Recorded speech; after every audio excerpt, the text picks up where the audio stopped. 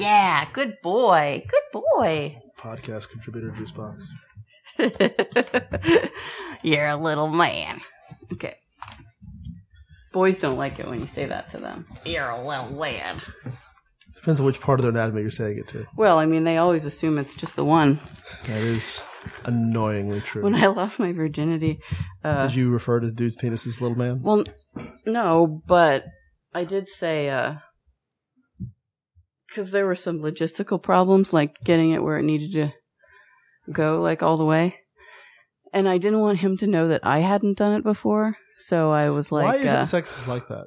I don't know, man. Well, look, because I wanted him to believe that I was 18 years old when I was not. Wow. Okay, that already I was 16 because he would have been arrested.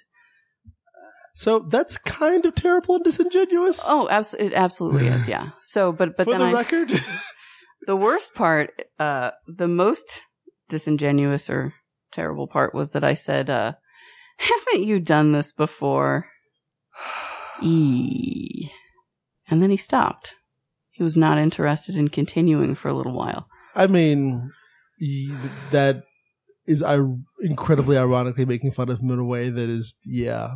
Wow, Megan. Well, look, I was a child, okay? Yes, you were. Haven't you done this before?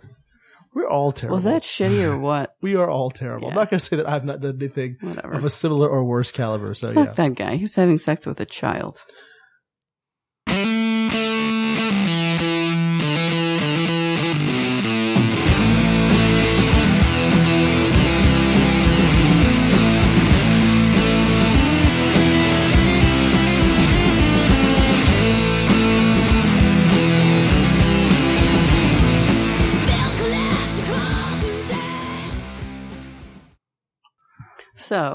So, how are you? Hello, it's Secretly Timid. Hi, Secretly Timid. It's just me and Otieno this week. Johnless, Saraless. But Juicebox. We do have a Juicebox here. He's in the captain's chair. Stop. Puggle time. Yeah. So we do have a featured song this week that John has sent me that I'm just going to get to right now. The name of the song is Flawless by Dorothy.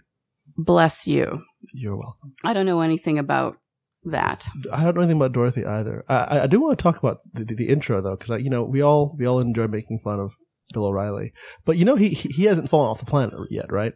I mean, he's no longer on Fox News. I'm supposed to be getting a notification on my phone when that happens, so I do know that has not happened. He's off Fox News, and he's now just on his website and still on Twitter and still, talking to people about terrible things. Mm-hmm. He probably has a podcast. I don't know, nor do I care. But I just think it's fascinating that there is legitimate people that have known and or realized that he was horrible for a long time now. And that wasn't enough because he still had one of the most popular shows in the country. So people, despite him being objectively terrible, were still raging fans of his. Then it became clear that he was not only an asshole, but a misogynist and or sexual predator asshole. Well, but if it's popular, it can't be terrible. Exactly. Well, hey, but this is the point I'm making. and so now that we're clear of both of those things, even though he is both objectively terrible and a sexual predator and misogynist, he still has people that are like, nope, I'm still on this train. This train's okay. You know that would happen for anybody. I'm assuming that you're surprised by the volume of people, because there's always going to be somebody who is a fan of something. Yeah. No matter how depraved it may be. I just think there's a direct correlation between the fact that he exists and still exists and the fact that a whole number of other vile people of that caliber exist, and how poor a job we are for all of the Christian moral majority stuff and for all of our Team America, World Police-esque, jingoistic capitalism and patriotism and democracy and stuff, or what make us great type stuff. The fact that is still a prevalent element in our political discourse undermines so much of what's allegedly on the tin as far as what this country contains. Right. That's it. Well, the pendulum swings, right? True. Which is maybe part of the explanation of why things are the way they are currently. Yep. I think the pendulum swing analogy is very important and valid in reminding people that, like, you know, it's all a cycle. So yeah, progress is not linear.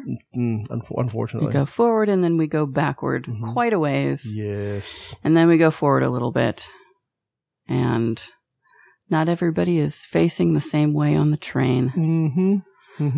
This is true. I like that analogy. Thanks. Nice. I just came up with that just now. Yeah, nice one. Thank you. I was talking about Europe earlier with someone and reminded me of that. This is my thread of thinking. I'm really confused by, like, the fact that, you know, you're sitting in a different spot that's occupied by somebody else, and that, you know, it's just you and I. This is the first time I recall. It's probably happened before, but the first time I remember it just being the two of us. It's very intimate. I'm gonna not sing the song again. Actually, the fact that I sung that song at one point reminds me that it probably was just the two of us. Oh, that song. Yeah. It's a good song. What I was thinking. I love that song. Cheesy sax solos. Oh, yeah. God, there is not an instrument that I dislike more than the saxophone. Really? I used to be a diehard, like, David Sanborn fan, and a diehard Charlie Bird fan, and a diehard, like, I still am a diehard, is it John Bill Zorn? Clinton? No. And of course Coltrane, and yeah, I actually wanted to play the sax for a long time. Oh man. Yep. The saxophone really is some bullshit. Really? Yeah, the popular kids though did play that in bands. Because they all I wanted do remember to be that. Kenny G or whoever. Clarinet was very popular. I played the clarinet and the sax. They asked some of the clarinets to pick other instruments because it was clarinet heavy. Clarinet heavy. Yeah. Although I have to say the oboe is one of my favorite underrated instruments. It's pretty good. There was an excellent oboe performance over at SMU recently that, like, blew my fucking mind. It was really good. Huh. We only had one oboe. She was she was a square, but she was popular. I'm not sure why. Probably because she was really talented and she had really good teeth. Really good teeth. You kind of have to have some pretty good, you know, some kind of dentifrices, whatever. The oboe is very demanding as far as, you know, oral control. So your embouchure is very important. Well, you know what happened to her? What's that? She lives on the same street upon which she grew up. So in a good way or in a bad way? You mean as in, like, is there a good way? There is a good way. Fuck that. No. Being able to move is not necessarily reflective of one's success. But she didn't move. But that's the thing. You can live in the exact same street, in the exact same city, and, you know, it's one thing if you go away and you come back. But she didn't. What? That doesn't mean anything, though. It does. I mean, I'm a big fan of travel. It means that I'm better than Laura. Whatever you need to rationalize, continue to do so. But, you know, I agree with you that travel is definitely, I mean, I think it was Mark Twain that said something along the lines of travel being the remedy to many of man's prejudices. That's cool. But I don't know. I don't want to shade folks that, like, either understand and respect what they can find in their own communities or just are more comfortable not going that far. I'm not going to, you know, disparage them for that. People like that sometimes. Well, I'm going to say what you say to me when we're talking about foods, and then I only want to eat a cheese pizza, which is you have to at least try it. Sure, I agree. I agree entirely. Maybe she has tried it and you just don't know. No, I know. Oh, how do you know? I've been tracking her movements since elementary school. Do you have, like, a Google alert for her? No. I just, I do it on paper. Oh. I just call a bunch of people. Oh. That's not true. I think Juicebox is snoring. He's a tired little guy. So, Otieno, how was your week, darling? My week has been delightful because I come home at the end of the day and I do fun things like don't go straight to class. I actually come home and hang out with my cats and occasionally do social things and go to shows and play video games. I recently said fuck you to Destiny 2 and decided to go Warframe instead, for those of you that understand that sort of thing. This is some sort of video something or other? Yes, it is a video something or other. I was a definite hardcore Destiny player, and then Destiny 2 came out and I was super excited about it, and Destiny 2 is pretty shitty in a lot of ways. They nerfed my favorite class a great deal, or at least made them very different in a way that I didn't really enjoy. as a guy who went from Borderlands to Destiny and was playing the Hunter and was just kind of mad about it.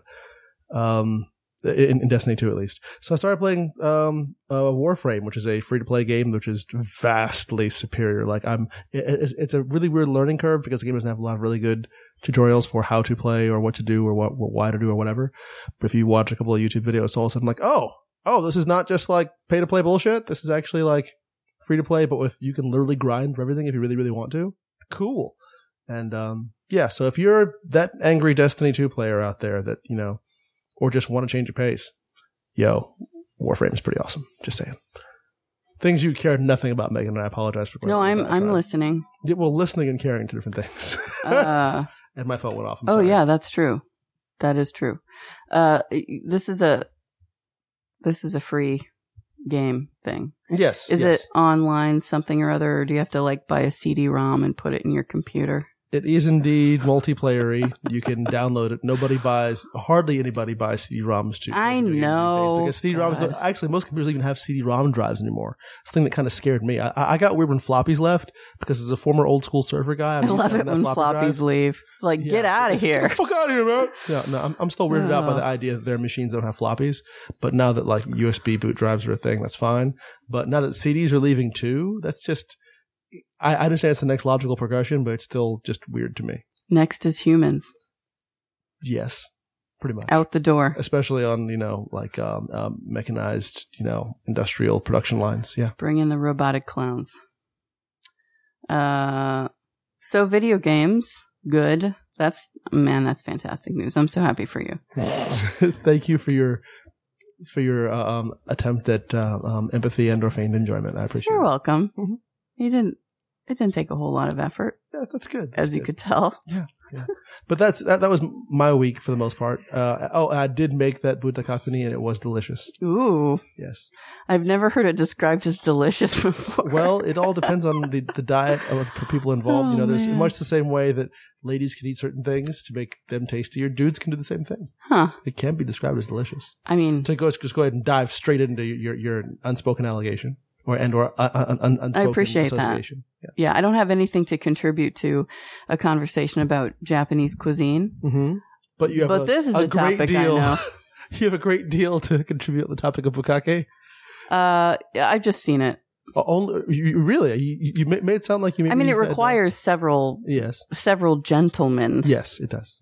Which is exactly what they are. I was going to say, I don't know if the word gentleman casually encompasses people that are... I don't know if that's the would it really, polite thing to do. I mean, sure, why not, gentlemen? Sure. Yeah, it takes a few, right? If they're wearing top hats and bow ties, it works. I don't have any experience in that kind of... And they are holding a cane, arguably, so... What? They're holding a cane as well, arguably.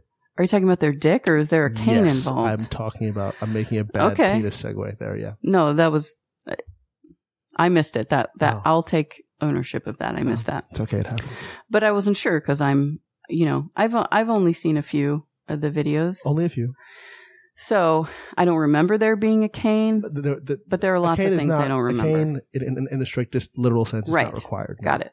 I mean, but there probably is some like subgenre that involves men in top hats and canes because they're actual Victorian gentlemen. Like yes. Like a Monopoly guy bukkake video, or I would argue it's unlikely just because you need a hand to hold the cane and a hand to hold your penis. So it'd be a little be a little busy. That's two hands. But still, it's just, you're fully engaged. Think of how many canes and top hats be involved in that one shot. It will get a little pointy, I would think, after a certain point.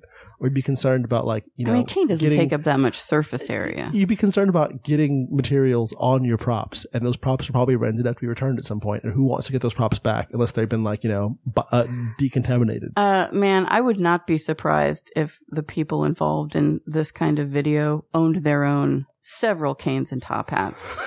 That could be giving people that do bukkake videos way too much credit, though, as far as the size and or depth of their costuming department. Or not giving them enough credit. Who knows? You're right. We don't know these people.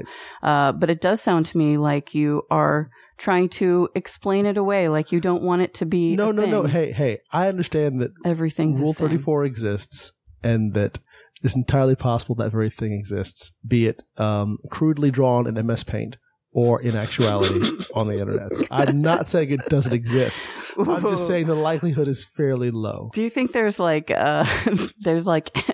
MS Paint Bukkake hentai around? I forget if it's Rule 23 or sorry, because Rule 34 is that it exists on the internet. I'm fairly certain that Rule 35 is, if it does not exist in actuality, it at the very least exists drawn crudely in MS Paint.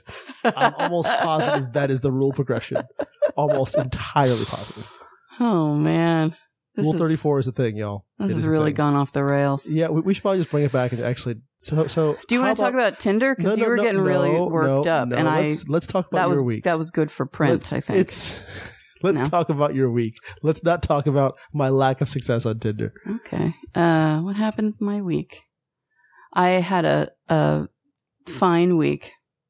Met lots of interesting people. Did you? Mm-hmm.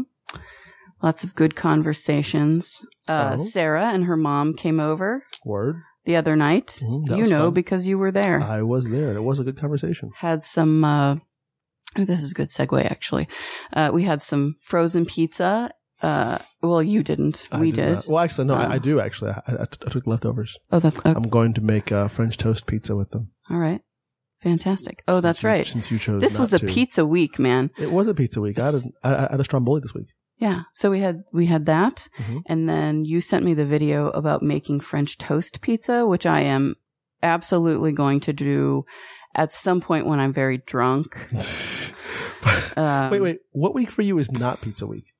Oh, I thought that was kind. I thought you were going to say which week is not very drunk week. Oh, I mean. Also a valid question. Which week is not pizza week? This was just a very pizza heavy week. As compared to, though. Well, I mean, some weeks I have maybe a day of pizza. Oh. But you do eat pizza every week? Well, I can't say every week, but. I'm surprised. I thought your pizza consumption ratio was higher than that. Sometimes I just don't have time. And McDonald's no longer carries pizza, so. They carry pizza? Yeah, you don't remember that? It was the... I dead set thought you were kidding. Did McDonald's seriously carry pizza? No, really. And I think it was maybe... Are you sure it wasn't one of those combination places that does like pizza at McDonald's under the same... I'm absolutely positive, and I'll tell you why. Because I was a child, and they didn't have those yet. So it was like the late 80s, early 90s, and I remember feeling this anxiety every time we went to McDonald's because, well, I never ordered the pizza. But we would get up to the window and I would get up to the menu thing, you know, and I would see the pizza on the menu and I would think, how are they going to get that through the window? And every time I had this like, oh, so, you know, I don't know the answer to it. Megan, you don't like live theater, correct? No, I hate it. Can I work in live theater every day. Can I guess that one of the reasons that you dislike live theater has to do with that same kind of anxiety you had about that pizza? What, like worrying about what's going to happen? Yeah. Oh, no, absolutely. That's not why. Really? Yeah, it's just really cheesy.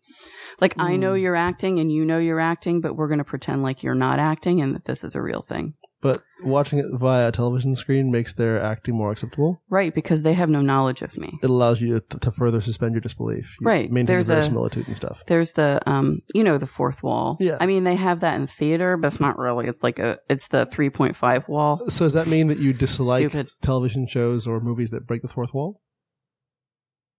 I don't like it when that happens. I also don't like movies or with one exception. I also don't like television shows and movies that are, what was that one? Louis C.K. did one that was on a theater set. Huh. Did you see this? I only saw his Louis It was in a show. pub. And never saw it. It was two men's names. I can't remember the name of it right now, but anyway, because there's this like, there are those silences, but you can still like very faintly hear like stage sounds. I'm like, this is some bullshit. No. Is your exception for Espulur's Day Off? No. Oh, okay. Just curious. Well, I mean, that's an exception for the fourth wall, but for the theater setup. Oh, okay. I'm sorry. I wasn't Dogville was, I really didn't. Dogville is. It's a Lars von Trier Oh, wait. Wow. I know. Okay. He's a fucking cock. I know that. I know. So is Roman Polanski, but I also like his films. I'm sorry. I have to make a separation. That's all you. When I say I'm sorry, I mean I'm not at all. So, yeah. Listen to a lot of Bad Brains. Oh, we're going to have to talk about that. I don't know. HR from Bad Brains is a notorious misogynistic fuck. Oh. Like possibly rapey misogynistic fuck. It has been for years. I did not know that. I mean, I know just a limited amount. But they're also one of the greatest punk bands like ever. So yeah, about that. I also listen to a lot of black metal, so separating art from artist has always been itchy. So yeah. There's some. I mean, I'll listen to I obviously don't listen to the Nazi black metal, but I have to be careful to check to make sure the band I like isn't Nazi African American metal. No, like that would be something. No. I mean, literally, like the genre black metal, not to say this is metal played by black folk. Yeah. But except there is, and you've talked about that before. And I've often itched about what to call it, like black squared metal, or like just African black metal, or what. But if you say black squared, it sounds like they're not that cool. It does. And well, arguably, hey, math is cool, young lady. Math is cool. Yeah. But no, I'm not saying. I'm just saying like squares and not cool. That's like you're squared, a square. not square. I know. But still, I get where you're going with that. Yeah. But fair enough. Those jokes didn't line up there. It's okay. We're on the same novel. Yeah. Page maybe, but novel. But regardless, no. How was your week? Okay. So there was the pizza. Mm-hmm. Last pizza story. Mm-hmm. I was reintroduced, I should say, to the collegiate magic that is Totino's Party Pizza. I have no idea what that is. Is it some Dallas thing? Holy fuck. No. It's a national treasure. Is it frozen pizza? Yeah. Because my friends taught me to swear by Red Baron, so. It's fine. It's fine. There's this guy I grew up in high school, who I went to high school with, who he was obsessed with the band James. I loved those guys. Especially their song Laid. Mm-hmm. Very popular. He would play it like every day, a hojillion times. He was kind of obsessed. But the point of the matter is, he got very excited when he realized that the length of time necessary to play the song Laid was exactly the same as the length of time it required to toast a single Red Baron pizza. And the time required to do an extra crispy Red Baron pizza would be the time required to play the acoustic version of James's Laid. I mean, he may have manipulated those times a little bit because it's there are variables. Well, this was microwaving a pizza, and it was. He microwaved. Hey, you know what? It was a frozen pizza, and I'm not going to comment about it because I know there are battles about microwave versus oven baking and quality and crust and stuff, and I don't know if Red Baron's accounted for that. All I'm saying is he swore by the fact that you could microwave Red Baron pizza in the time it required to play James's Laid. Well, versus, I'm gonna the acoustic version. Give that a try this weekend. I think maybe tomorrow. But on the topic of microwaving, you know who does not, not only do they not recommend it, but they strictly prohibit it. Microwaving pizza? Totino's. Totino's? Oh yeah, it says on the package. And I know this because, I've eaten a lot of them, but I was in the workplace and I did not have breakfast that morning and I was very hungry. So I knew that there was a Totino's Party Pizza in the freezer at work. So I texted one of my coworkers and I said, please, may I have this? And she said, of course. And I went to get it out of the freezer and I was opening the package and it says very explicitly, do not microwave. Do not. And I thought for a minute, like, is it because it won't be delicious? Or is it because it's got metal in it and it's gonna like make the microwave catch on fire, which is a possibility. Who knows? Probably goes to turn into a soggy mess. Lots of cadmium in a lot of the food that I eat, yes, I think probably. So polonium as well, sure.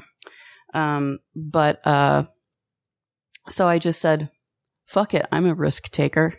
I'm gonna do this shit. And so I did. I put it in the microwave and it was still tasty. It was just very soggy. That was my guess, yeah.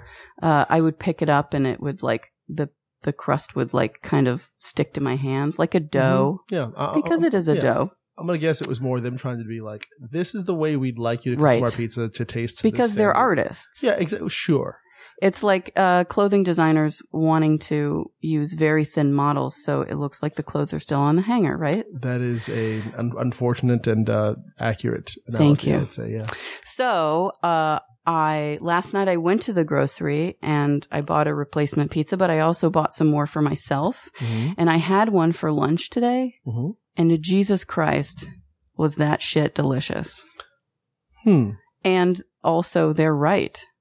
There's a lot of glory in that toasted crust. And so microwaving it is just really, you're doing everyone a disservice. I am not disagreeing with yourself or a large preponderance of pizza advocates in regards to the shoddy practice that is microwaving pizza. I don't even own a microwave. I personally find microwaves to be a little, that's the hippie in me going anti-microwave. I steam or bake. They're a little provincial, don't you think? I wasn't going to say provincial, just like, no, that's not a way to make delicious food. I mean, you can cheat in some ways, but I try not to do it. No. But no, hey. Yeah. Do we have time for a quick story about how I think we do. I'm trying to stretch all of this shit out. How I understood that. What's the name of the company? Totino's? Totino's. I'm not sure if it was a Totino's pizza per se, but it was a pizza that was available in a frozen format. At the particular bumfuck neck of nowhere section of Camp Pendleton I was stationed on for a little while. Mm-hmm. Because Camp Pendleton is very large. It has all kinds of areas in it. And the area I was stuck in was very, very far away from the main area. It had a gate that closed at like 7 p.m. And so the only way to get off base would be to go to this other area of base that, unless you had a car, you couldn't get to that other area of base because you couldn't walk there because legit coyotes. And you couldn't, and the bus that normally transverses whatever on base stopped also around 7. So basically, after a certain hour, unless you had a car, it was impossible to leave base safely, which is ridiculous because there's also only one pizza place that would deliver to that area. And a local PX where you'd get snacks and whatever closed early as well. So basically, unless you, and there's no kitchens in Marine Corps barracks. So unless you had a stock of frozen foods and a microwave and whatever, because you couldn't do toasters or hot plates either or Foreman grills, you had a microwave and a tiny little mini fridge. So basically, when the chow hall closed and the PX was closed and there's only one place that delivered out there, your food options were very limited. It really sucked. But I say all this to say that the PX had some frozen things you could buy and then cook in your microwave later. And among those things, they had a selection of frozen pizzas. And I was in my room one night playing video games, whatever. I hear this bang, bang, bang, bang, bang on the door. And I go to the door. And it's one of my buddies. And he goes, "Have you seen this shit? Have you seen this shit?" And we had gotten out of work late that night. We got out of work at like 9. And he was furious. I'm like, "What? What's wrong? What's wrong?" He goes, look at this. Look at this. And he's shaking this pizza package in front of my face. And I'm like, "What's wrong? What's wrong?" And he just read the fucking box. Just read it. And he's got the pizza in one hand, frozen still in its plastic in one hand, and the box in the other. And he shoves the box in my face. I pick up the box and I read it. And I'm not sure if it was a Totino's, but it was a frozen pizza. And mind you, as I've already said, the barracks, a small mini fridge, and a microwave. I'm on the edge of my seat here. And he shoves the box in my face. On the box, it says, for the cooking instructions, do not microwave. God damn it. So I remember 2 things distinctly. I remember him just kind of going, "God damn it, I'm so fucking hungry." And just looks at the pizza and tosses it into the night because we're at this balcony into the thing. Night. This balcony, we're like third and fourth floor or something like that. And he basically frisbee tosses this. Is this because you guys are in the military and Yes. you must take orders? We can't necessarily go, "Hey, sorry guys, I'm hungry. I'm going to go and get snacks." Bye. No, I just mean like the pizza box said no microwaving, and so you must oblige. Well, it's more a matter of both he and I understood what we just discussed, that either A, it was a matter of there's metal in this whatever. Well, then you weren't die, that hungry. Or B, the pizza will turn into a goopy mess. Did you proudly eat that goopy pizza? And it was very tasty, which is why I went to buy some more today. I mean, and again, it's not not the one just now, the goopy one. Yeah, I'm talking about that. It didn't dissuade me enough. It didn't put me off of, it's not like when I was sick when I was a kid and somebody gave me Thin Mints and then I associated that with like being ill and then now I don't like them. it was so tasty. It was that tasty. And I was I don't know. I'll take it. This friend of mine, I think he was more furious at the idea that with all the rest of those things in mind, all the rest of these obstacles towards like, this is the only way in which it's easy for you to get food. Be at the chow hall when the chow hall is open. This is the straw. Or order a shitty takeout. Yeah. Hey, there's this other place where we can offer you frozen options to cook later, but we're going to stock this with foods that require an oven to cook them, or at least it's strongly suggested that you should use an oven to cook them, and you have no oven. So why was that pizza being sold in the PX in the first place? Was he a white guy? Yes. I mean, they can only take so much adversity before they snap, you know? Sure. I mean, honestly, I can appreciate his rage because seriously, like, it's not like, okay, the contents of all of the aisles and fridges and whatever in a PX and military base are not haphazard. They are very, like, Surely. There are certain beers we are allowed and not allowed to have. There are certain uniform items that are required to carry at the PX. There are certain brands and types and whatever the things that they have to carry because they take a lot of feedback in regards to what should or should not be in there. So it wasn't like, hey, a haphazard just going to the 7-Eleven. This is a very intentionally designed space with very intentionally placed items. So the fact that they chose to include an item that is functionally useless, I mean, it's not like there's a lack of microwavable personal pizzas out there. Uh-huh. So I could definitely understand this frustration. That was their little fuck you.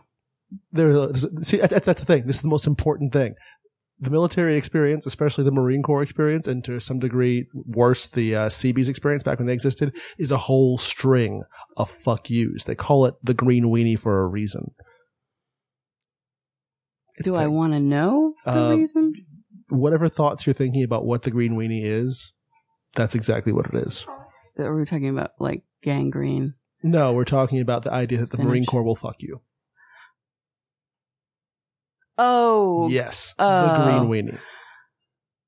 So as in like new. As in, we'll fuck you over. As in, the Marine Corps is okay. The green part is the military ubiquitous green, not as in the you are new green. What's the ubiquitous green? When you think of military services, when you think of like camouflage clothing, like okay. that green. Yes. Okay. I don't know why that didn't cross my mind. Yes. It's referring to the institution at large. Okay. The green weenie. You said Marines, and I just thought red. I mean, yes, I appreciate that association. Yellow. There's a lot of Marine Corps stuff about blood making the grass grow and stuff. Mm-hmm. They get very excited about that. That's good. Yeah, Marine Corps. Very sweet. So, hot topics. Should we do the hot topics? Okay, let's do that. Let's do that.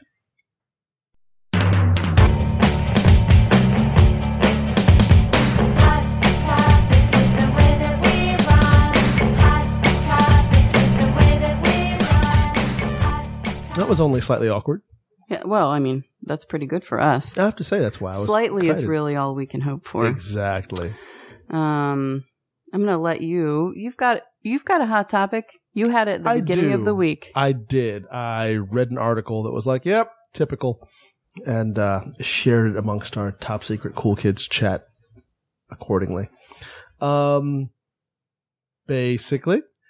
And I'm not even a super huge fan of Huffington Post's journalism per se, because I'm not going to deny there's not a slant there. I like to enjoy things a little more neutral. I think it's cute that you called it journalism. Yeah, that's well, I'm clarifying there's a difference between their political opinion stories and their attempts at journalism. Yeah. Which is why I gave it that shade. But they did make they amalgamated a bunch of other reporting. And basically we're like, hey guys, you know how like tech companies promise to stop helping neo-Nazis raise money? Yeah, they kind of haven't. And what I mean by raise money, as in companies like Square or PayPal or Venmo or Stripe or whoever the hell else, and GoFundMe and whatnot, because, Richard Spencer, or I don't even like saying their names, any of these, shady ass fuckers. Voldemort. Yeah, exactly, Voldemort. Those folk and having to deal with their legal fees or raise money to have their rallies or apply for permits and so on. Yeah, so they need money for that, obviously, and they take donations, or at least they try to.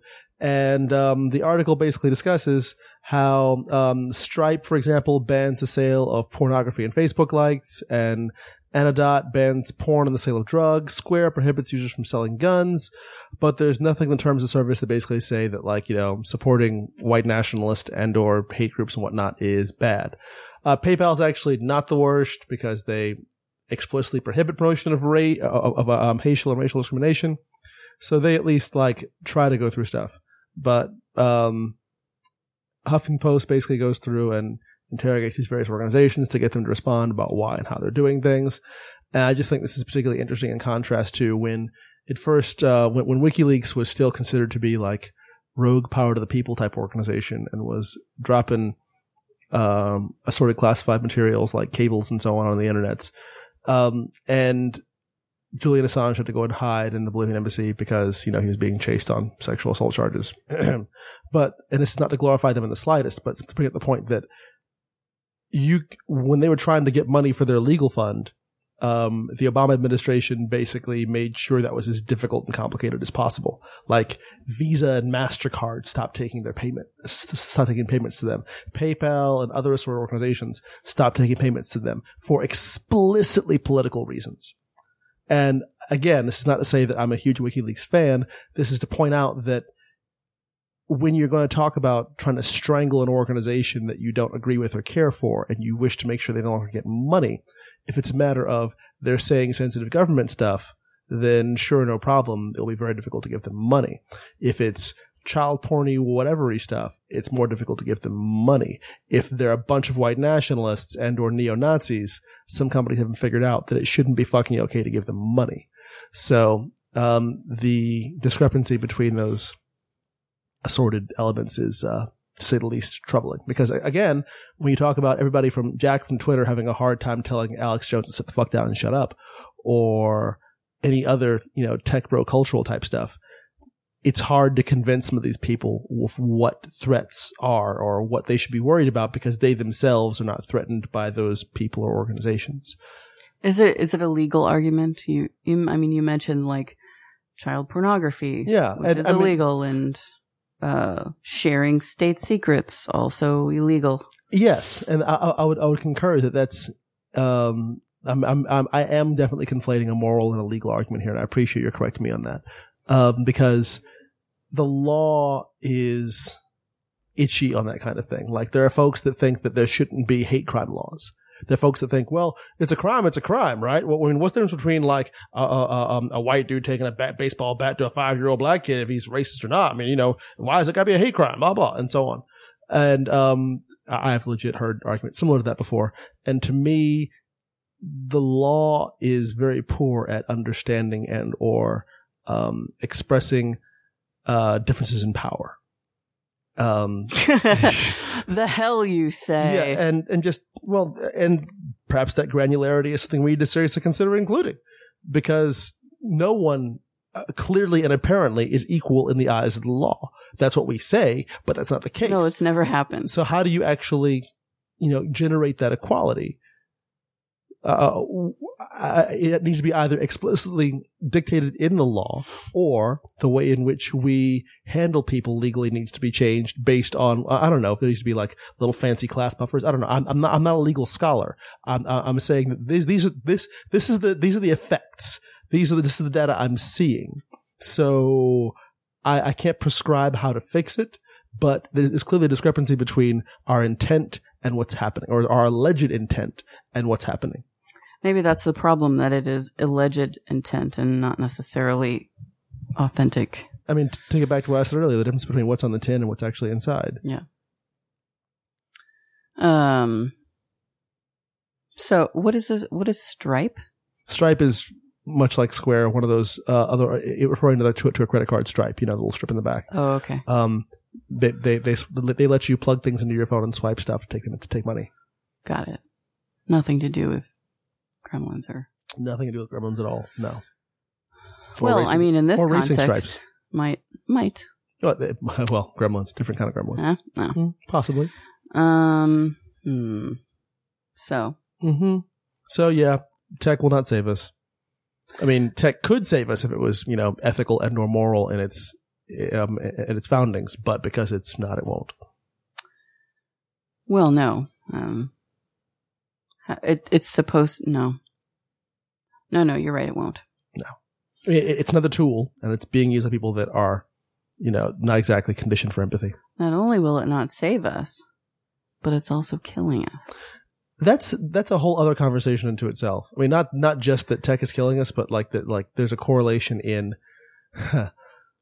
I mean, I'm going to speak in broad terms here, and I apologize in advance. But when the tech community is comprised of Spectrum dude bros, and it's not to say that Spectrum people are terrible, but when you have people that hey, I want a job that allows me to deal with clearly identifiable rules and permutations and algorithms and things, and not people.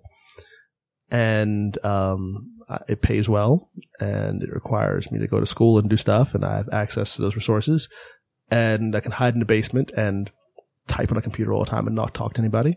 And it doesn't matter then if a woman won't have sex with me. Arguable.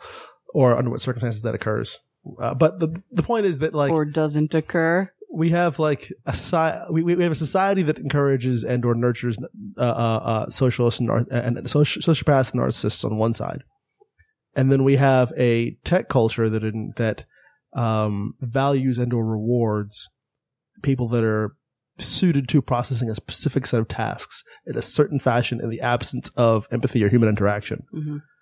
And those are the same kind of folk that are actively. I'm making some wildly inductive reasoning based statements right now, and I get that.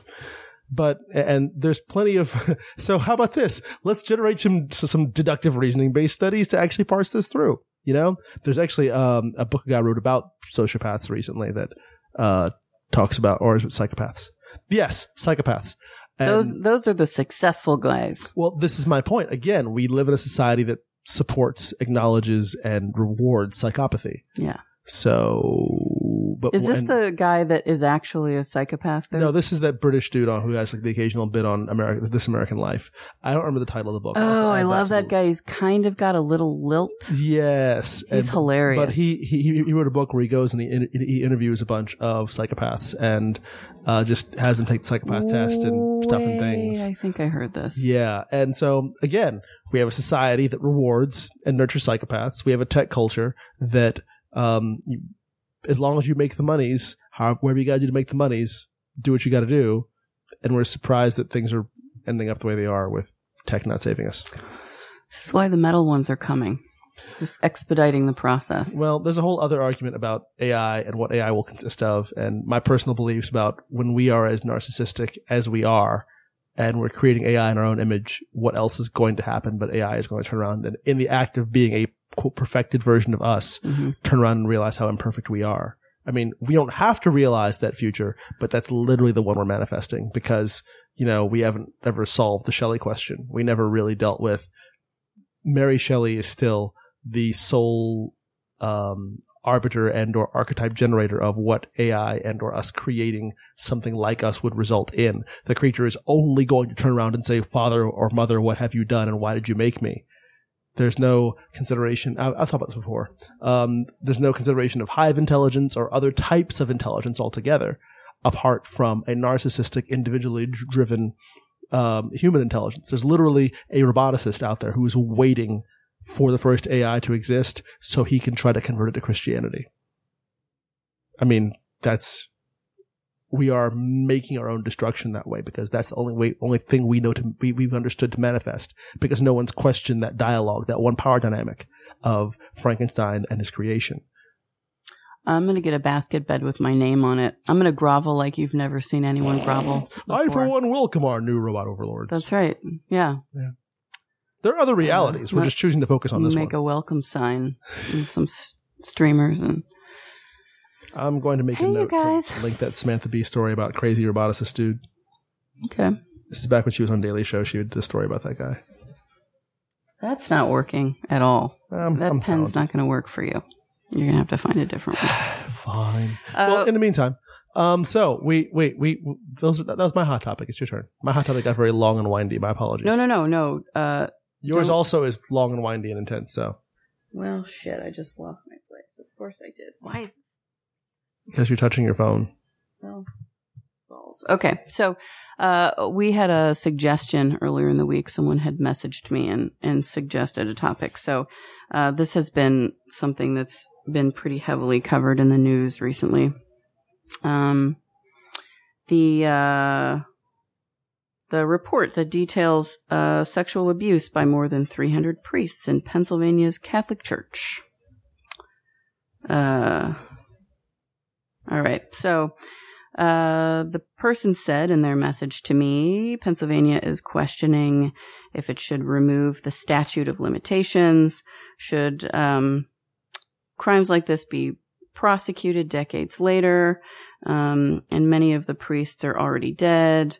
Are the victims looking for revenge? And what does that solve for them? Revenge. These are not this person's perspective. Views. No. Yeah, I understand. He's bringing up points that he can see other people. He did not, espouse one particular belief. He did represent his position to me later. Pun intended. I just find the idea of revenge and the way it's being, and the way it's discussed to be interesting. But that's a whole other story. Yeah. So then, he goes on to talk about, I don't know if I'm not saying his name, so I could probably just say what he said, right? Sure. He said, it's hard to say because I've never been abused, so I don't know what they feel. Part of me thinks I would want to move past it and not dig it back up, especially in if the abuser is dead. If anything, I would want church reform, but not money. And then he asked me what I thought, which I will, of course, say. And then he went on to say, I'd like to see people push for allowing priests to be married or to have a partner. I think this would stop most of this. These sexual urges of humans can't be pushed aside so easily. And I think it's wrong for the church to do otherwise. So I would be inclined to agree with him on that point. I also agree with him on that point. So thoughts? I have a lot of thoughts about this. So many thoughts. Should we recap the I think most people with eyeballs and ears are aware, but if you want to, I think it'd be entirely appropriate. Well, eyeballs and ears, that's so fucking ableist. Yeah, I was going to say, people with working ears. Yeah, that's pretty ableist. My apologies. Are not going to be listening to this podcast. Exactly.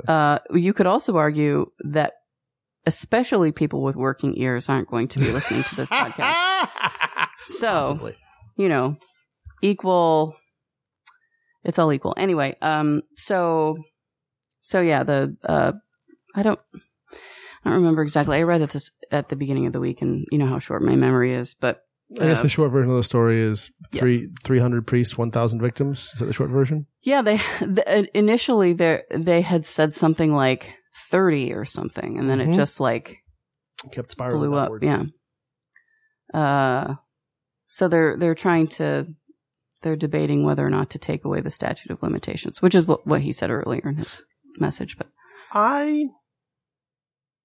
so there's so many. I tend to go off the rails and get all in depth and weird about and esoteric about stuff, but that's not what I question the very nature of statute of limitations, because I can understand some of the reasons why it should exist, but there's also a whole bunch of reasons of why it shouldn't really exist, because that implies that the effects of a crime eventually just disappear into nothingness, or it's no longer worth, or no longer is worth anybody's time and effort when it's clear that actions have consequences, and that the number of times in which statute of limitations have been used, be well, what does that change now? Or what does that change anything about?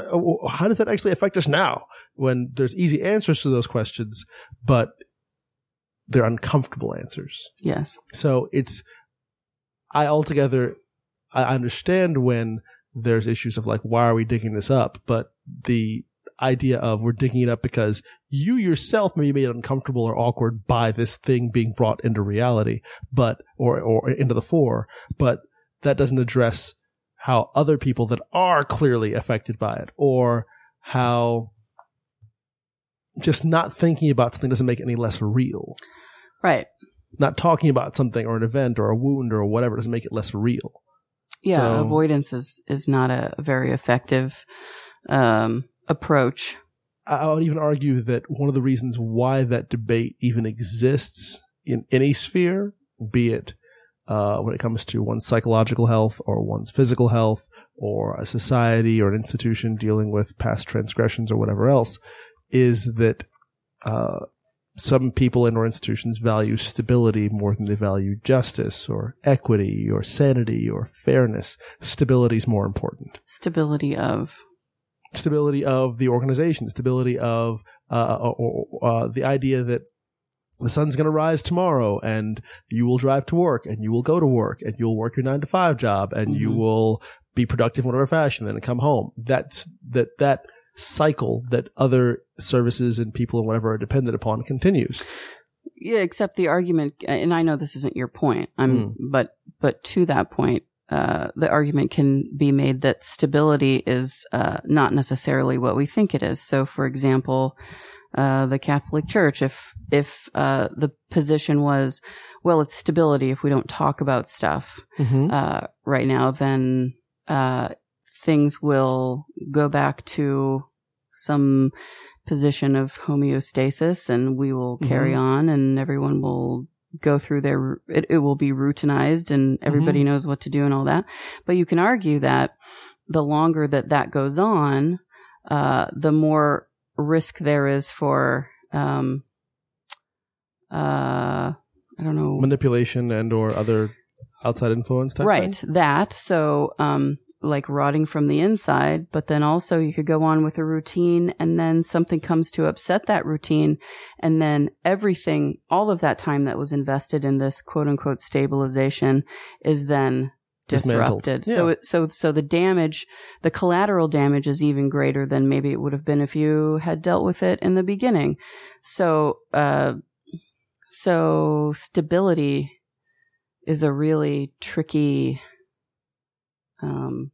position to, or a definition to defend. And I agree. And the fact of the matter is that, especially when, as a manifestation of that stability, or in this case, consistency, you should be able to trust your priest.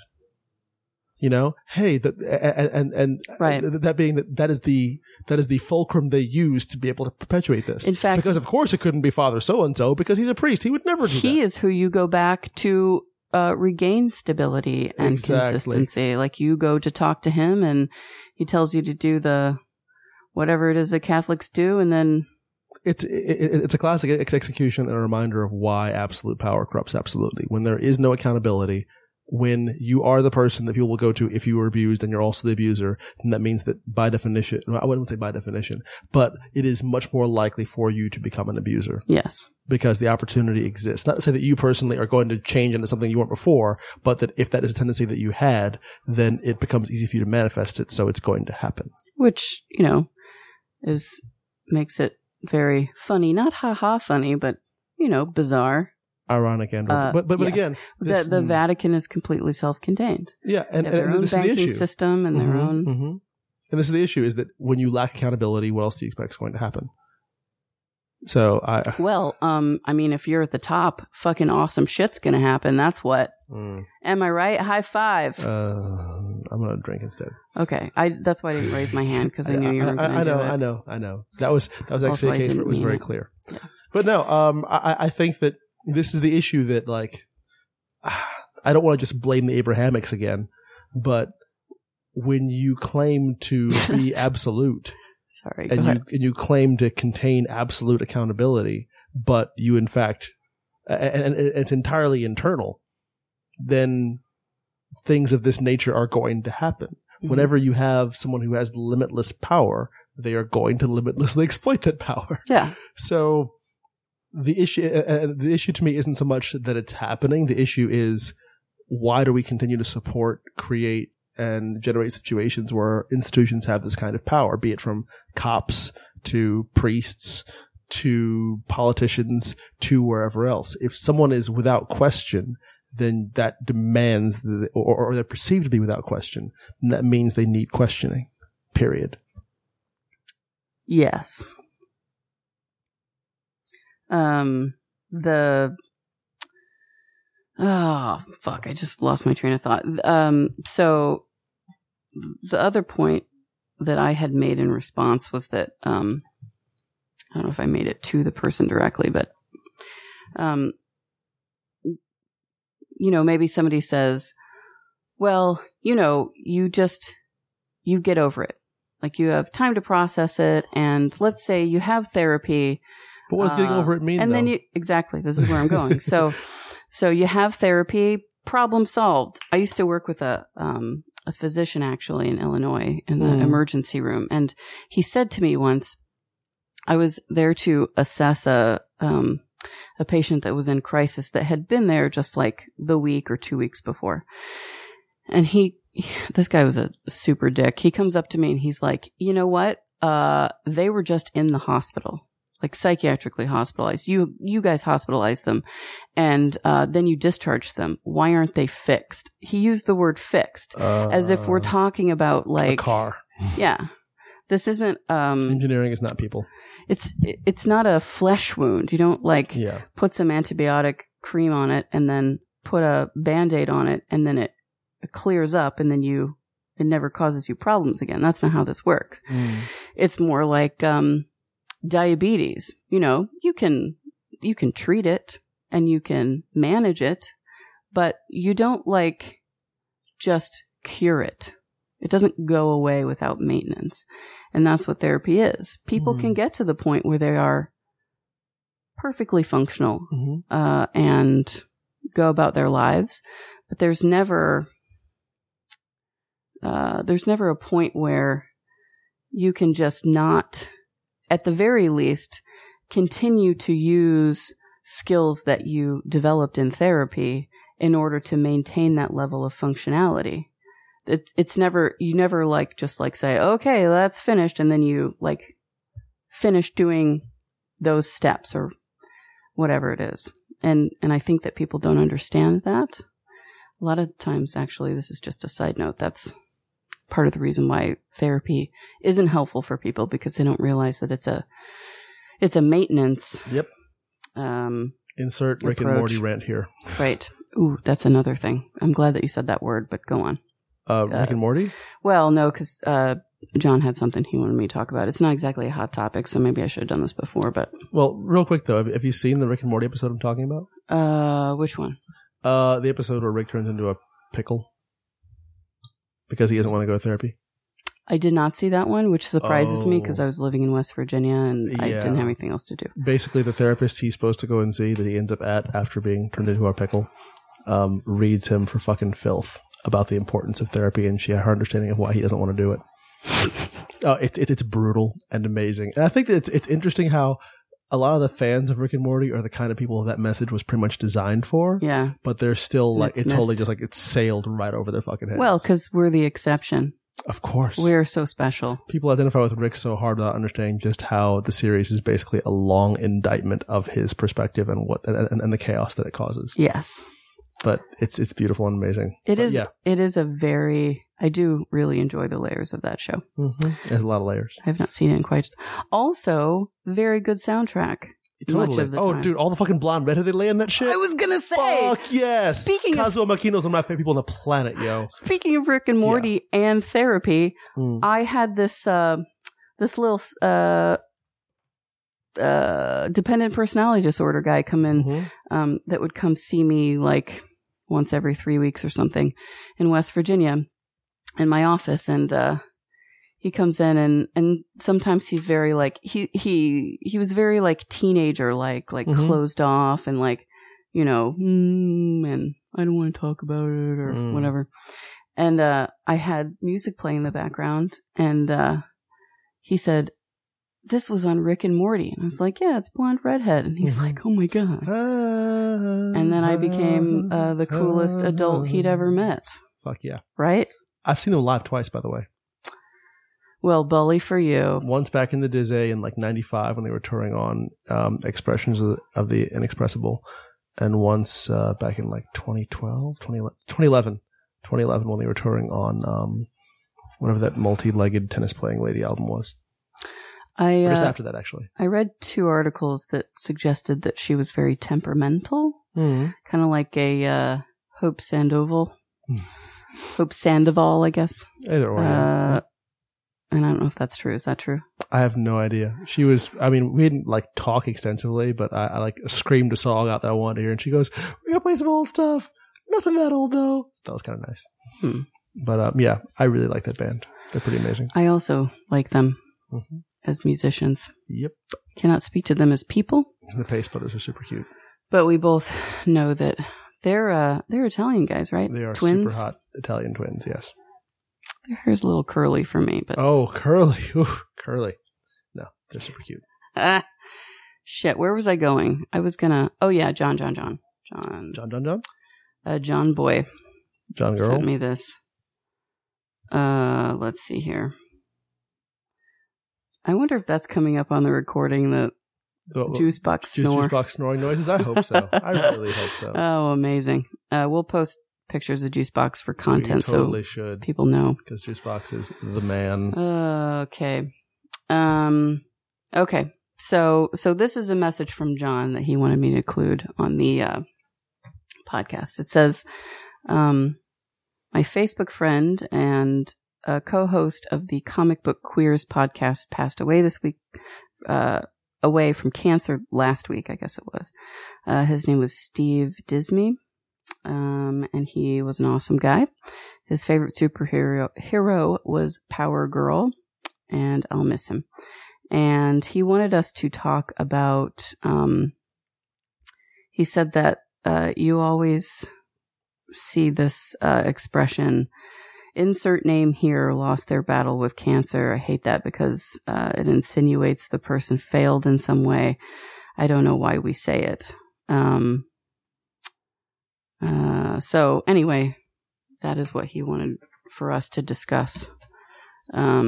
Insert name here. I don't know if I've seen it in that context before. I've definitely heard that mentioned a great deal. And I agree that like it does place I appreciate that it understands it as a fight and as an adversary, as something that, you know, could be or should be or whatever overcome, but it does make it seem kind of inherently defeatist, and or that the person that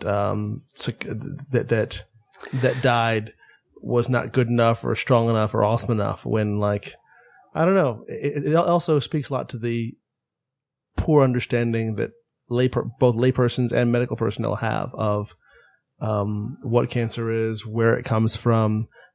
It's really, cancer is just it's so much more complex medically than we think of as civilians. Yeah, I didn't realize that until recently. Yeah, it's extraordinarily complex. It's not just like, oh, one day your cells go rogue. There's cancers that are triggered by infections. There's cancers that are triggered by chemical exposures. There's cancers that are triggered by, there's all kinds of weird stuff. So the one word cancer should in fact be like, it's like, balls. Oh, there we go. So now you're hearing our co-host saying hello to neighbors. Sorry, you guys. It's all good. Please don't mind our co-host. So, did he wander outside? Damn it. Yeah, hold on. We're going to pause for a second and take care of yeah, right. Okay, we're back. Sorry. Had to take care of a minor, puppy-related issue. But to pick up right where we left off, because as far as you folk out there are concerned, there's been no break whatsoever. I was about to say that, it's much the same way that, allegedly Inuit folk, and this is, I don't recall if it's actually supported or not, but conceptually speaking, in much the same way that it's thought that Inuit folk have a whole list of words for different kinds, types, flavors, shades of snow. The fact that we have only one word for cancer is really dumb, because it's a lot more complicated than just like this random thing that popped up. And I think that an increase in the granularity of our understanding of cancer, even as non-medical personnel, is very important to us being able to actually do something about it, because there's really not that much awareness among non-medical folk about what it is, what it does, how it works, unless you've been personally affected by it, which actually is probably going to happen at some point. But as long as we're lazy about what it consists of, it's not really going to really stick. And there's that disenfranchised guilt, or not guilt, grief, I'm sorry, about, mourning someone who's died from cancer. They say, you say somebody, so-and-so died from cancer, and they say, oh, well, what kind was it? Mm-hmm. And then you'll say, what if you say lung cancer? They'll say, oh, did they smoke? Yeah. Or, I mean, it could be primarily caused by smoking. It could be caused not at all by that. So let's get conspiratorial for a second here. Okay.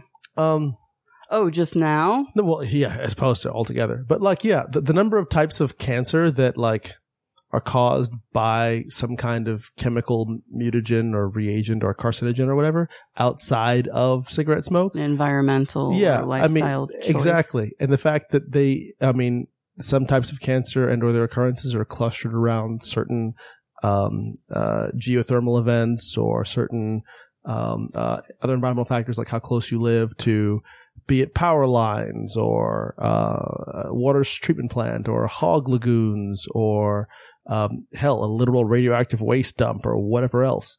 I mean, there's really not a lot of public dialogue about those kinds of things. And I mean, I'm going to argue that maybe to some degree it's intentional because we don't want to really admit just how many things that we do. Because we eat Totino's pizza pretty regularly now that we've rediscovered or like that sort of thing. Or like the lack of knowledge we have regarding, it's increasing considerably lately because of the interest in microbiomes and whatnot. How, epigenetics as a field is a thing to where we recognize that your genetic code is not some set thing that you're born with and basically you're living as an expression of that code and that's it. No, that code is editable and there are various bacteria and viruses that have evolved to edit your genetic code on the fly live, and that you yourself also edit your genetic code on the fly live. Like certain traumas or stresses or experiences will cause you to express parts of your genetic code that you don't normally express. Yeah, it's a working title. Exactly. Excellent analogy. And so as a result, that's also one of the spaces into which cancer can manifest when certain genes get turned on or off by certain experiences. So yeah, we as laymen have a really poor understanding of how all of this stuff works. And I think that as if layman knowledge is a sample size for scientific knowledge and or a society's given knowledge or a culture's given knowledge of how to deal with a particular thing, as that level of knowledge increases, we have a better chance of being able to make changes that actually fix things for reals. Yeah, language is important. Yup. Very important. The way we talk about shit is important. Mm-hmm. And I don't think a lot of people believe and or understand that.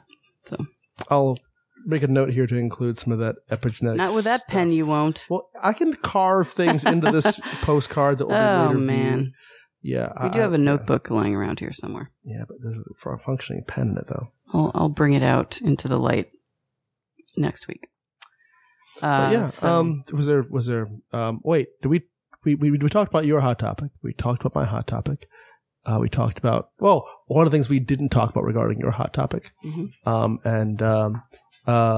The person we're going to cheerfully refer to as Jesus for right now, mm-hmm. descended upon us, last week and actually, descended upon my textifications recently to comment about how one of the things that needs to be discussed regards the Catholic Church and its many wacky transgressions is, I would put it in the framework of amongst the traditionalisms the Catholic Church espouses is its treatment of women, and not just in adjacent to its expressions and forms of abuse, the ways in which nuns are treated and how they're like perpetually basically like, not just brides of Jesus, but like functionally brides of the priests as far as like cooking and cleaning and doing all this bullshit domestic stuff because they're women, because they are brides of Jesus like that or whatever.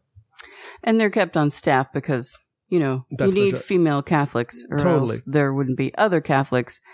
But the dudes don't really have time to, this is the thing though, is like fuss with that. How arguably these meted out and carefully regulated roles of masculinity and femininity conforming to those generic archetypes of, hey, the men can be sexualized and that's cool, the women cannot be sexualized, and the men are in charge and the women cook and clean, and the Catholic Church altogether as an edifice and expression of this very, I would even argue, unrealistic and or institutionalized versions of what masculinity and femininity should be under that particular spiritual matrix that are in fact not survivable and not exactly the best way to conduct any society unto itself. It has to exist in adjunct to something.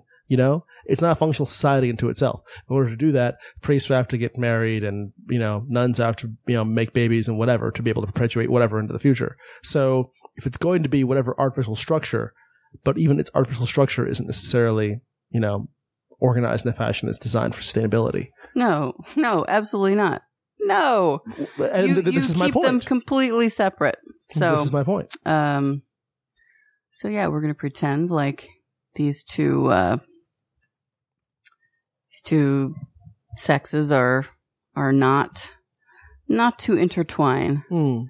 And then, I mean, that's just a bad business model. Well, I mean, and to be clear, I want to have folks understand that there's a difference between like this pseudo case system we're talking about that is inherently interdependent and the generation of a functional society into itself that is capable of perpetuating itself because it's capable of producing offspring and or acquiring them via adoption or wholesale colonial whatever. But the point I'm trying to make is that the standards to which Catholic culture inside in the priesthood holds itself are, as you mentioned, Megan, calls on air or off air in regards to people's sexual activities. It's inherently untenable.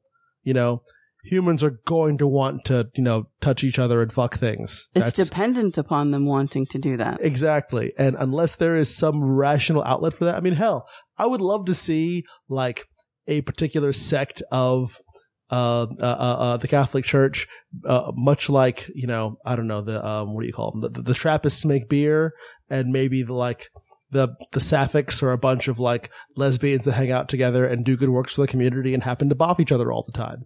And the same thing for the dudes, a whole bunch of like, call them the Church of Eros, whatever. It's like, hey, this is the thing. We hang out, we do good works for the community, and we also bop each other all the time. Who the fuck cares what your sexual activity should not dictate whether or not you can also be sacred or holy or be able to do good works for yourself and or for others. Why does that separation exist? I mean, it's literally one of the tenets of the Catholic Church. I get it, but it's also one of the tenets of most of the Abrahamics, as in, it's something that a lot of Eastern faiths and other, older faiths, I mean, for God's sakes, the Oracle at Delphi and or like, all the temples to Ishtar back in the day or whatever. Sexuality is the inherent demonization of sexuality is a very much Judeo-Christian Abrahamic thing. And a lot of the folks don't rock like that and don't really have to. So, yeah. Yeah. And on the topic of other religions, I was just thinking as you were speaking, people will say things about various other religions about like being oppressive to women and this is terrible. And I hadn't thought about it until recently, but the Catholic Church is not super nice to the ladies. Yeah, dissimilar from that. So no, it's already been used as a system of control in that vein. Yes. For God's sakes, the what was it recently? It wasn't Ireland recently finally got abortion through, which was primarily opposed by the Catholic Church. Yes. And it was either Venezuela or Argentina. Which South American country was it that recently had their their attempt at that legalizing abortion get struck down due primarily to the efforts at lobbying this by the Catholic Church. To not say that, the ability to choose when you pop out a baby is not both a public health issue and a women's rights issue and a medical issue and a bunch of other things rolled into one is just dumb. Except if we're going back to the what was it, the conspiratorial facet of our conversation, not being able to choose when you pop out a baby keeps the wealth gap pretty wide. It also keeps you guys busy. That's literally half the population that can't become politically engaged and or otherwise engaged because they're busy popping out kids. I make that argument to my closest friends. I keep it from people that I don't know very well because of the onslaught of like, shaking fingers or whatever. But no, this is kind of why. Is this why women are behind? Because we've had to spend all of our efforts? I would say yes and no. I mean, the particular, by my guesstimation at least, and please correct me, but the idea of abortion as a political issue in that particular lens has only existed, to my knowledge, in this country in the last 100 years or so. It was as the evangelical right started to stake issues out that they wished to, the hills they wished to die on, so to speak, they realized that the race issue was a bit itchy. So they chose to then make it an abortion issue instead because of the broader based appeal and because it didn't involve race. But abortion was always treated as like a non-option. I agree. It was always, okay, let me be clear. It was always something that was complicated and hidden and secret, whatever. Right. But it didn't become a top of the news, make or break. How do you feel about this? We're going to talk about it and make clear that you will either be viewed as okay or not okay by whatever our moral rule set based on how you answer this question issue in the last 50 years. As far as American politics go. I mean, for God's sakes, contraception at large, I mean, since the ancient world has always been an issue. And medical abortion insofar as how to stop you from having a kid once it's clear that you're having a kid is also an issue that's been constant since the ancient world. For God's sakes, the Romans successfully fucked an herb out of existence. There's this one particular, it was like on Roman coins and stuff. There was this one particular plant that women would use in ancient Rome to make sure they did not get pregnant. Is it spinach? It is not spinach. Oh. And I'll try and include a link to this article. I assume that's why I haven't been pregnant yet. There you go. But, it's not spinach. Yeah, they basically like this herb was an excellent contraceptive and they used it so much it no longer exists. It's always been a thing for women to be able to manifest in some shape or form control over this thing that was, you know, them being unable to exert their own agency because they were otherwise occupied with managing and cajoling and or raising someone else's agency. Right. Well, you don't want to teach the slaves to read. Exactly. So I appreciate your intersectionality in that note, and you're entirely correct. Thank you. So should we close this up? I think that's probably we should have a palate cleanser, though. We should have something to like. I don't have any stories about hot dog water because those are your least favorite. I didn't say they're my least favorite. I just think that we should, if we're going to go positive, we should go like inherently, distinctly positive. Oh, Juice Box is really sad he's having turkey. Oh, Juice Box. You can't eat turkey forever, Juice Box. Yes. You cannot survive on a diet of turkey alone. Well, actually, you probably could, but turkeys are actually, the wild ones are pretty wily, yo. I mean, you can't. I don't know that it's enough fat. A dog could. Actually. I mean, if we're talking about turkey breast, I guess the whole turkey in general. Yes. Which I don't eat. Lots of entrails. So should we look for, I did have some weird news. What have I been reading about this week? I've been reading White Metropolis, and I've been reading Raisin in the Sun this week. Because I've actually never read Raisin in the Sun.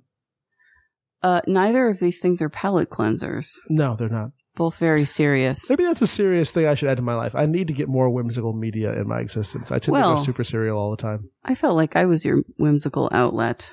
Oh, I'm your palate whimsical cleanser. Outlet. You yourself are my palate. Oh, here's something that doesn't require a lot of discussion. Sure. At the age of 60, which I guess he is turning or has turned, Snoop Dogg will be 420 in dog years. Hey. Okay, you know what? There you go. You know what? Lack of research. I am wins not again. Even mad.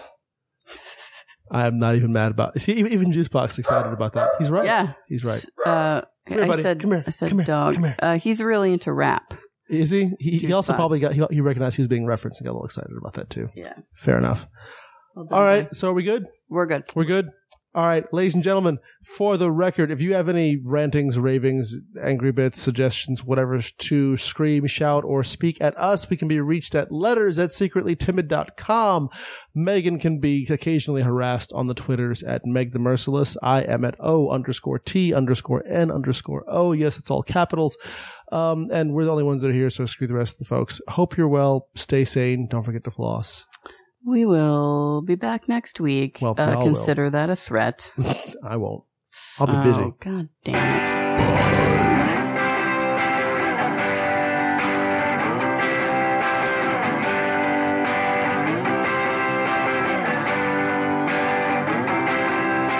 You said you loved me, but you threw me